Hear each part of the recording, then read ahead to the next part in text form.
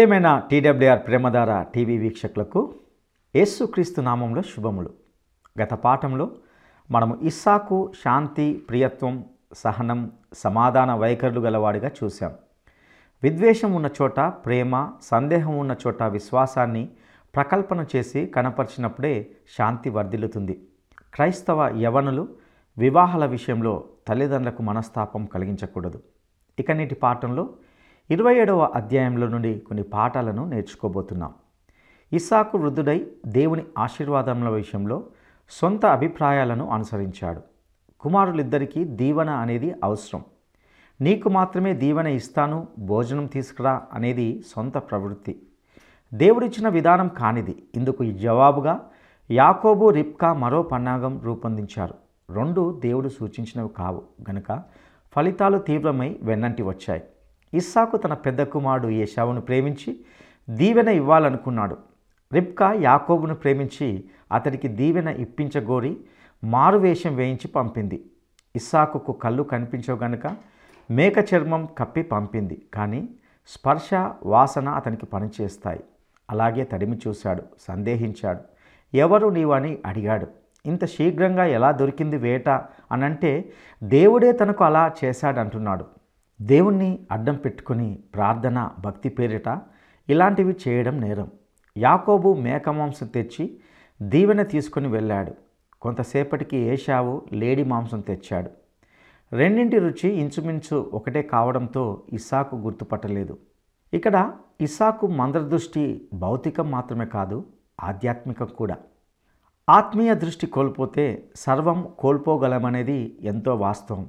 ఇక నేటి సందేశంలోనికి వెళ్దామా? ప్రియ సోదరి సోదరులారా, ఇస్సాకును గురించి గత పాఠంలో కొన్ని సత్యాలు నేర్చుకున్నాము.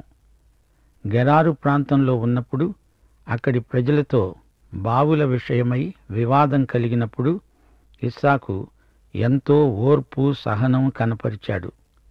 అతడు శాంతిప్రియుడు. సమాధానపూర్వకంగా వివాదాలు పరిష్కరించటంలో ఎంతో నేర్పు కనపరిచాడు.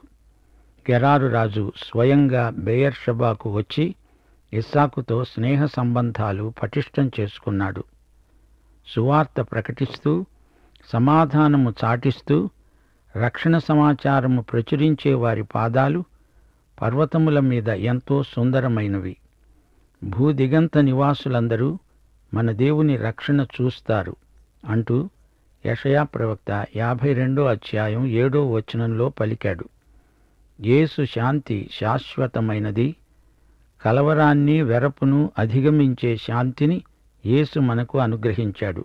సమాధానమనే బంధము చేత ఆత్మ కలిగించే ఐక్యమును కాపాడుకొనటంలో శ్రద్ధ కలిగిన వారమై ప్రేమతో ఒకరిని ఒకరము సహిస్తూ మనము పిలువబడిన పిలుపునకు తగినట్లుగా దీర్ఘశాంతముతో కూడిన సంపూర్ణ వినయముతో, సాత్వికముతో నడుచుకోవాలి. సోదరీ సోదరులారా, ఆస్తిపాస్తుల విషయంలో తగాదాలు రాకమానవు. వస్తే ఇస్సాకు వైఖరి ఎంతైనా అనుసరించదగినది. విద్వేషం ఉన్న చోట ప్రేమను, సందేహము ఉన్న చోట విశ్వాసాన్ని ప్రకల్పన చేసేదే శాంతి మార్గం. ఇస్సాకుకు, అబీమెలెకుకు మధ్య సమాధానం. ఆ రోజే ఇస్సాకు దాసులు వచ్చి తాము తవ్విన మరో బావిని గురించి అతనికి తెలియజేశారు. మాకు నీళ్లు కనబడినవి అని వారు చెప్పినందున దానికి షేబా అని పేరు పెట్టాడు. షేబా అంటే ప్రమాణము అని అర్థం. సమరయ స్త్రీ, యేసు ప్రభువు ఇద్దరూ యాకోబు బావి దగ్గర నిలిచి మాట్లాడుకున్నారు. యాకోబు బావిని మించి ఆమె క్రీస్తునందు జీవజలమును కనుగొన్నది.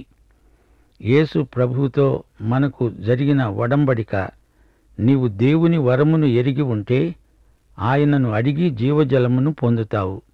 కాబట్టి నేటి వరకు ఆ ఊరి పేరు బెయేర్షెబా. ఏశావు తన 40వ ఏట హిత్తీయుడైన బెయేరీ కుమార్తె యహూదీతును, హిత్తీయుడైన ఏలోను కుమార్తె బాశెమతును పెళ్లాడాడు.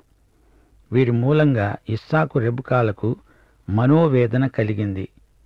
తల్లిదండ్రులకు వారి పిల్లలు వివాహ విషయంలో మనోవేదన కలిగించడం మంచిది కాదు. దేవుని బిడ్డలు తల్లిదండ్రులకు మంచి విషయాలలో విధేయులై ఉండాలి. తల్లిదండ్రులు కూడా పిల్లలకు కోపము రేపకుండా ప్రభువు యొక్క శిక్షలో, బోధలో వారిని పెంచాలి. ఇప్పుడు మనం 27వ అధ్యాయంలోకి వచ్చాము. ఇందులో యాకోబు ప్రవర్తన, వైఖరులు విశదంగా పరిశీలిస్తాము. యాకోబు ఏశావు జ్యేష్ఠత్వాన్ని అక్షరాలా హస్తగతం చేసుకుంటాడు. అంతకు ముందే ఏశావు జ్యేష్ఠత్వపు హక్కును ఒక పూట తిండి కోసం అమ్ముకున్నాడు గదా. యాకోబు అతని తల్లి రెబెకా కలిసి ఉపాయం పన్ని ఇస్సాకు దీవెనలు సంపాదించుకోవాలని చూచారు. ఆశీర్వాదం ఏశావు కోసమే అట్టిపెట్టి ఉంచాడు ఇస్సాకు. అయితే ఆశీర్వాదం యాకోబు కూడా కావాలి.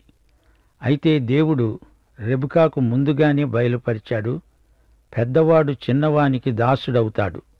గాని ఏం ప్రయోజనం? దేవుని మాటలు వీరు నమ్మాలి గదా.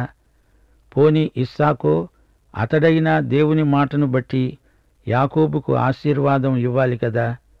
ఇస్సాకు దేవుని మాటకు కాదు, తన స్వంత అభిప్రాయాలకే ఎక్కువ విలువనిచ్చాడు. దేవుని వాక్యంను నమ్మకపోతే దేవుణ్ణి అబద్ధికుణ్ణి చేస్తున్నామన్నమాట. హెబ్రీ పత్రిక 6వ అధ్యాయం 18వ వచనం, దేవుడు అబద్ధమాడజాలడు.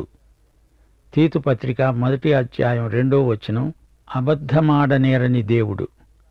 ఈ సందర్భంలో యూదా పత్రిక 5వ వచనం మీ దృష్టికి తెస్తాను. అవిశ్వాసం, అల్పవిశ్వాసం ఎంత ప్రమాదకరమో గ్రహించండి. దేవుడు ఈజిప్టులో నుండి ప్రజలను రక్షించినా వారిలో నమ్మకపోయిన వారిని తరువాత నాశనము చేశాడు. 1 కొరింథీ 10వ అధ్యాయం 11వ వచనం, ఈ సంగతులు దృష్టాంతముగా వారికి సంభవించి యుగాంతమందు ఉన్న మనకు బుద్ధి కలగడానికి వ్రాయబడినవి. ఇస్సాకు, రెబెకా, యాకోబు దేవుని వాగ్దానాన్ని నమ్మకనే తమ స్వంత అభిప్రాయాలతో పనిచేస్తున్నారు.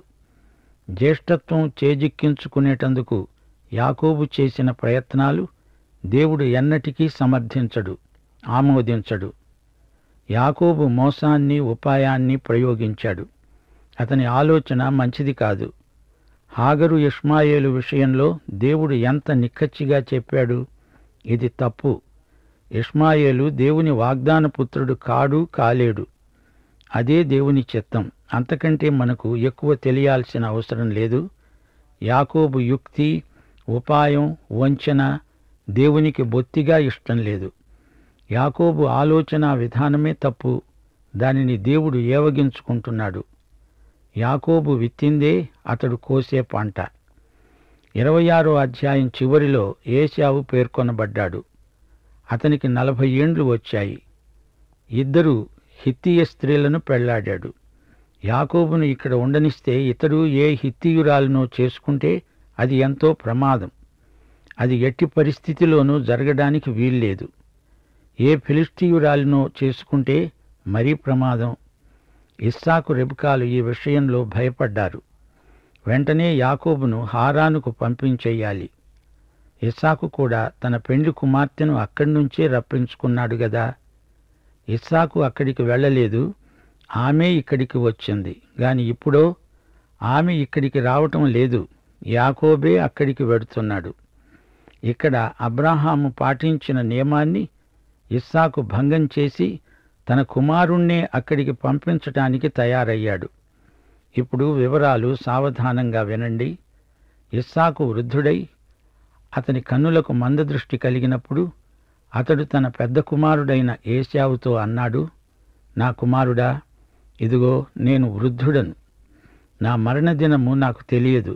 కాబట్టి నీవు దయచేసి నీ ఆయుధములైన నీ అంబుల పొదిని, నీ విల్లును తీసుకొని అడవికి పోయి నా కోసమే వేటాడి మాంసము తీసుకురా.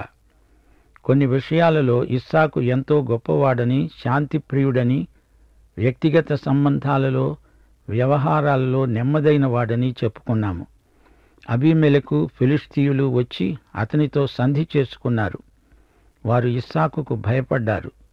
అయితే ఇక్కడ కుటుంబ విషయంలో, సాంఘిక సంబంధాలలో ఎంతో బలహీనత కనపరుస్తున్నాడు ఇస్సాకు. మొదట్నుంచి కూడా ఏశావు తనకు గారాబు కొడుకు, యాకోబు తల్లికి ఎంతో ఇష్టుడు. ఏశావు వేటగాడు. వేటాడి మాంసం తెచ్చిపెడతాడు. ఇస్సాకుకు ఏశావు తెచ్చిపెట్టే వేట మాంసం అంటే ఎంతో ఇష్టం. ఇప్పుడు తానెంతో పెద్దవాడైపోతున్నాడు. తన గారాబు కుమారుణ్ణి ఆశీర్వదించి చనిపోదామని కోరుతున్నాడు. తనకు దేవుని మాట తెలుసు, పెద్దవాడు చిన్నవాడికి దాసుడవుతాడు. అయినా దేవుని మాటను అవతల పెట్టేసి ఏశావును ఆశీర్వదించటానికి సిద్ధపడుతున్నాడు. వృద్ధుడైనందుచేత కన్నులకు మందదృష్టి వచ్చింది సరేగాని అతని ఆత్మనేత్రాలకు కూడా మందదృష్టి ఏర్పడింది. శుక్లాలు వచ్చాయి, పొరలు క్రమ్మాయి. పెద్దవాణ్ణి పిలిచి, నీవు అడవికి వెళ్ళు, వేట మాంసం తీసుకురా, నాకు పెట్టు, నిన్ను దీవిస్తాను అని చెబుతున్నాడు. ఈ కుటుంబానికి అంతటికీ పట్టిన అరిష్టం ఎలాంటిదో చూడండి. అబ్రహాము కుటుంబంలో హాగరును బట్టి సమస్య, ఇస్సాకు కుటుంబంలో ఈ కవల పిల్లలను బట్టి సమస్య. ఇస్సాకు అంటున్నాడు, ఏశావు, నేను చావక మునుపు నిన్ను నేను ఆశీర్వదించున్నట్లు నాకిష్టమైన రుచిగల భోజ్యములను సిద్ధపరిచి నేను తినటానికి నా వద్దకు తీసుకురా. ఇస్సాకు ఎంత భోజన ప్రియుడో! బయటి వారితో జనప్రియుడు, ఇంట్లో భోజన ప్రియుడు. ఇస్సాకు తన కుమారుడైన ఏశావుతో ఇలా చెబుతూ ఉండగా రెబెకా వింటున్నది. వేటాడి మాంసం తేవడానికి ఏశావు అడవికి వెళ్ళాడు. ఇస్సాకు చెబుతున్నదంతా రెబెకా విన్నది. యాకోబు తనకు ఎంతో గారాబాల పట్టి తను ఒక వ్యూహం పన్నుతున్నది. ఇలాంటి దురాలోచనలు దూరాలోచనలు కావు. రెబెకా యాకోబుకు చెబుతోంది, ఇదిగో నీ తండ్రి నీ అన్న అయిన ఏశావుతో మృతి చెందక మునుపు నేను తిని యెహోవా సన్నిధిని నిన్ను ఆశీర్వదించున్నట్లు నాకు మాంసము తెచ్చి రుచిగల భోజనం సిద్ధపరచుమని చెబుతూ ఉంటే విన్నాను. నా కుమారుడా, నా మాట విని నేను నీకు ఆజ్ఞాపించినట్లు చెయ్యి. నీవు మందకు వెళ్ళి 2 మంచి మేకపిల్లలను అక్కడి నుండి నా దగ్గరికి తీసుకురా. వాటితో నీ తండ్రికి ఇష్టమైన రుచిగల భోజ్యములను అతనికి చేస్తాను. నీ తండ్రి మృతి చెందక మునుపు అతడు వాటిని తిని నిన్ను ఆశీర్వదించేటట్లు నీవు వాటిని నీ తండ్రి వద్దకు తీసుకువెళ్ళాలి. ఏశావు బయటి మనిషి, అడవులలో అరణ్యాలలో తిరుగుతూ ఉంటాడు. అంతేకాదు, అతడు ఎర్రటివాడు. అతని ఒంటి నిండా వెంట్రుకలే, రోమములే. యాకోబు అంటున్నాడు, నా సహోదరుడైన ఏశావు రోమములు గలవాడు, నేను నున్నని వాడను. ఒకవేళ నా తండ్రి నన్ను తడివి చూస్తాడు. అప్పుడు నేను అతని దృష్టికి వంచకుడనుగా తోచిన ఎడల నా మీదికి వచ్చేది శాపమే కాని ఆశీర్వాదం కాదు. యాకోబు వంచకుడుగా కనపడడం కాదు, వంచకుడే, అందులో సందేహం లేదు. అతని తల్లి చెప్పింది, నా కుమారుడా, ఆ శాపము నా మీదికి వచ్చునుగాక. నా మాట మాత్రం విను, పో, వాటిని నాకు తెచ్చి ఇయ్యి. అతడు అలాగే వెళ్ళి వాటిని తల్లికి తెచ్చి ఇచ్చాడు. అతని తల్లి అతని తండ్రికి ఇష్టమైన రుచిగల భోజ్యములను సిద్ధపరిచింది. తన జ్యేష్ఠ కుమారుడైన ఏశావుకు సొగసైన వస్త్రాలు ఇంట తన వద్దనే ఉన్నాయి. గనుక రెబెకా వాటిని తీసి తన చిన్న కుమారుడైన యాకోబుకు తొడిగింది. ఆ మేక పిల్లల చర్మములతో అతని చేతులను, అతని మెడ మీద నునుపు భాగమును కప్పి తాను సిద్ధపరచిన రుచిగల భోజ్యములను, రొట్టెను తన కుమారుడైన యాకోబు చేతికి ఇచ్చింది. సోదరీ సోదరులారా, ఈ వాక్య భాగాన్ని వ్యాఖ్యానించకుండా విడువలేను. ఈమె చేసిందేమిటి? ఈ దొంగాటకమంతా దేనికి? అతని వీపుకు చేతులకు మేక చర్మం కప్పాల్సినంత అవసరమేమొచ్చింది? తండ్రికి కళ్ళు కనపడవు, తడిమి చూస్తాడు. వచ్చినవాడు ఏశావు అని అతడు అనుకోవాలి. ఏశావు దుస్తులు అతనికి తొడిగించింది. ఇస్సాకు చూడలేడు గాని స్పృశించగలడు, వాసన చూడగలడు. అందుకే ఈ ప్రయాస అంతా. యాకోబు తన తండ్రి వద్దకు వచ్చి నా తండ్రి అని పిలువగా అతడు, ఏమి నా కుమారుడా, నీవు ఎవరు అని అడిగాడు. అందుకు యాకోబు అన్నాడు, నేను ఏశావు అనే నీ జ్యేష్ఠ కుమారుడను. నీవు నాకు చెప్పిన ప్రకారం చేశాను. నీవు నన్ను దీవించడానికి దయచేసి లేచి కూర్చుండి నేను వేటాడి తెచ్చిన దానిని తిను. అప్పుడు ఇస్సాకు అన్నాడు, నా కుమారుడా, ఇంత శీఘ్రంగా అది నీకు ఎలా దొరికింది? అతడు అన్నాడు, నీ దేవుడైన యెహోవా నా ఎదటికి దానిని రప్పించటం వల్లనే. యాకోబు ఇక్కడ భక్తిని నటించే వేషధారుల్లో మేటిగా వ్యవహరిస్తున్నాడు. నటనాత్మకమైన భక్తి, వంచనా శిల్పంలో ఆరితేరిన విశ్వాసులు ఎందరో ఉన్నారు. ప్రభువు నడిపిస్తున్నాడు అని చెప్పి విడ్డూరపు పనులు చేసేవారున్నారు. ప్రార్థన అనే ముసుగు వేసుకొని అందులో అన్ని వికృతమైన పనులు చేసే భక్తులకు శ్రమ. ఇలాంటి మోసాన్ని, కపటాన్ని, వంచనను ప్రభువు సహించడు. ఇస్సాకు అంటున్నాడు, నా కుమారుడా, నీవు ఏశావు అనే నా కుమారుడవో కావో నేను నిన్ను తడివి చూస్తాను, దగ్గరికి రా. యాకోబు తన తండ్రి అయిన ఇస్సాకు దగ్గరికి వచ్చినప్పుడు అతడు అతణ్ణి తడివి చూచి అన్నాడు, స్వరము యాకోబు స్వరమే కాని చేతులు ఏశావు చేతులే. యాకోబు చేతులు అతని అన్న అయిన ఏశావు చేతుల వలె రోమములు గలవి అయినందున ఇస్సాకు అతనిని గుర్తుపట్టలేక అతణ్ణి దీవించి అడిగాడు, ఏశావు అనే నా కుమారుడవు నీవేనా? నేనే అన్నాడు యాకోబు. అంతటా ఇస్సాకు అన్నాడు, అది నా వద్దకు తీసుకురా. నేను నిన్ను దీవించున్నట్లు నా కుమారుడు వేటాడి తెచ్చినది తింటాను. అతడు అది తెచ్చిపెడితే తాను తిన్నాడు. ద్రాక్షరసం తెస్తే అది తాగాడు. తరువాత అతని తండ్రి అయిన ఇస్సాకు అన్నాడు, నా కుమారుడా, దగ్గరికి వచ్చి నన్ను ముద్దు పెట్టుకో. దగ్గరగా వచ్చి అతడు ముద్దు పెట్టుకున్నాడు. అప్పుడు అతడు అతని వస్త్రములను వాసన చూచి అతణ్ణి దీవించి అన్నాడు, ఇది నా కుమారుని సువాసన. యెహోవా దీవించిన చేని సువాసన వలె ఉన్నది. ఆకాశపు మంచు, భూసారమును, విస్తారమైన ధాన్యమును, ద్రాక్షరసమును దేవుడు నీకు అనుగ్రహించునుగాక. జనములు నీకు దాసులవుతారు, నీకు సాగిలపడతారు.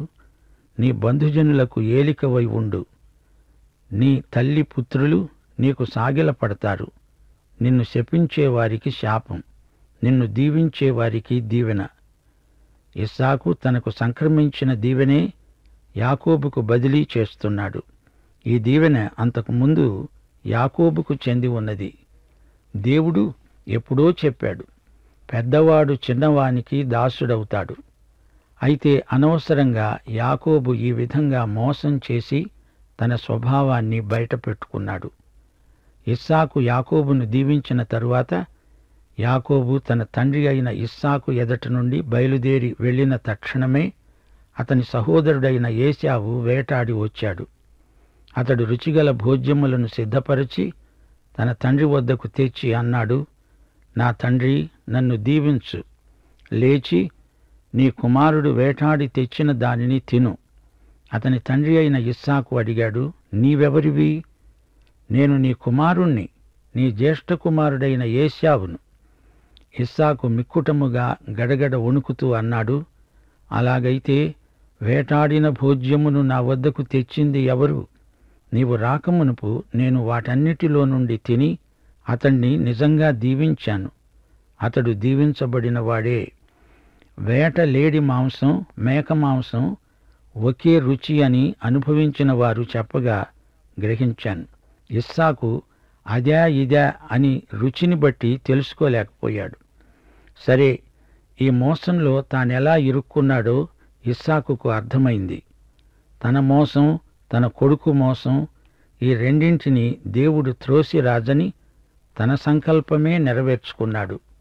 ఏశావు తన తండ్రి మాటలు విన్నప్పుడు దుఃఖాక్రాంతుడై పెద్ద కేక వేసి అన్నాడు, ఓ నా తండ్రి, నన్ను దీవించు. అతడన్నాడు, నీ సహోదరుడు కపటోపాయముతో వచ్చి నీకు రావలసిన దీవెన తీసుకొని పోయాడు. ఏశావు అన్నాడు, యాకోబు అనే పేరు అతనికి సరిగానే చెల్లింది. అతడు నన్ను ఈ 2 మార్లు మోసపుచ్చాడు. నా జ్యేష్ఠత్వం తీసుకున్నాడు, కాజేశాడు. ఇదిగో ఇప్పుడు వచ్చి నాకు రావలసిన దీవెనను తీసుకొన్నాడు. నాకు ఏ దీవెన నీవు మిగిల్చి ఉండలేదా? అందుకు ఇస్సాకు అన్నాడు, ఇదిగో అతణ్ణి నీకు ఏలికగా నియమించి అతని బంధుజనులందరినీ అతనికి దాసులుగా ఇచ్చాను. ధాన్యము ద్రాక్షరసము ఇచ్చి అతన్ని పోషించాను. గనుక నా కుమారుడా, నీకేమి చేయగలను చెప్పు. ఏశావు అన్నాడు, నా తండ్రి, నీ యొద్ద ఒక్క దీవెనే ఉన్నదా? నా తండ్రి, నన్ను కూడా దీవించు. ఏశావు ఎలుగెత్తి ఏడ్చాడు. అతని తండ్రి అయిన ఇస్సాకు అతన్ని దీవిస్తూ అన్నాడు, నీ నివాసము భూసారము లేక పైనుండి పడే ఆకాశపు మంచు లేక ఉంటుంది. నీవు నీ కత్తి చేత బ్రతుకుతావు, నీ సహోదరునికి దాసుడవవుతావు. నీవు తిరుగులాడుతూ ఉండగా నీ మెడ మీద నుండి అతని కాడి విరిచివేస్తావు. గమనించారా? ఇస్సాకు నోటి నుండి వెలువడిన ప్రతి మాట దేవుడు నియమించినట్లే ధ్వనించింది. ఎటొచ్చి వీరి స్వంత ఆలోచనలు వీరెంత ప్రయత్నించినా నెరవేరవు అని రుజువైంది. ఇస్సాకు, రెబెకా, యాకోబులు ఎంత కుట్రాలోచన చేసినా దేవుని సంకల్పాన్ని, నిర్ణయాన్ని మార్చగలరా? అసాధ్యం. ఇస్సాకు మందదృష్టి భౌతికమే కాదు, ఆధ్యాత్మికం కూడా. 41వ వచనం. తన తండ్రి యాకోబుకు ఇచ్చిన దీవెన నిమిత్తం ఏశావు అతని మీద పగపట్టాడు.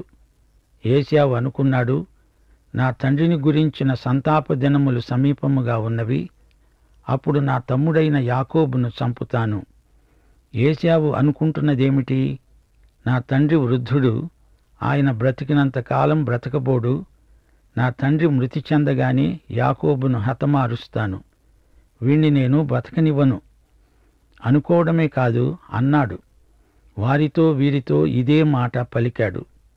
రిబ్కా తన పెద్ద కుమారుడైన ఏశావు మాటలను గూర్చి విన్నప్పుడు ఆమె తన చిన్న కుమారుడైన యాకోబును పిలువనంపి అతనితో అన్నది, ఇదిగో, నీ అన్న అయిన ఏశావు నిన్ను చంపుతానని చెప్పి తనను తాను సముదాయించుకుంటున్నాడు, ఓదార్చుకుంటున్నాడు. కాబట్టి నా కుమారుడా, నీవు నా మాట విని లేచి హారానులో ఉన్న నా సహోదరుడైన లాబాను నొద్దకు పారిపోయి నీ అన్న కోపము చల్లారే వరకు, ఉపశమించే వరకు, నీ అన్న కోపము నీ మీది నుండి తొలగి నీవు అతనికి చేసిందంతా అతడు మరచే వరకు లాబాను దగ్గరే కొన్నాళ్లు ఉండిపో. అప్పుడు నేను అక్కడి నుండి నిన్ను పిలిపిస్తాను. ఒక్కనాడే మీ ఇద్దరినీ నేను పోగొట్టుకోవడం ఎందుకు? చూడండి, రెబెకా అంతా తన చేతిలోనే ఉన్నట్లు మాట్లాడుతున్నది. కొడుకుకు చెబుతున్నది, నీవు ఇంటి నుండి వెళ్ళిపోవాలి.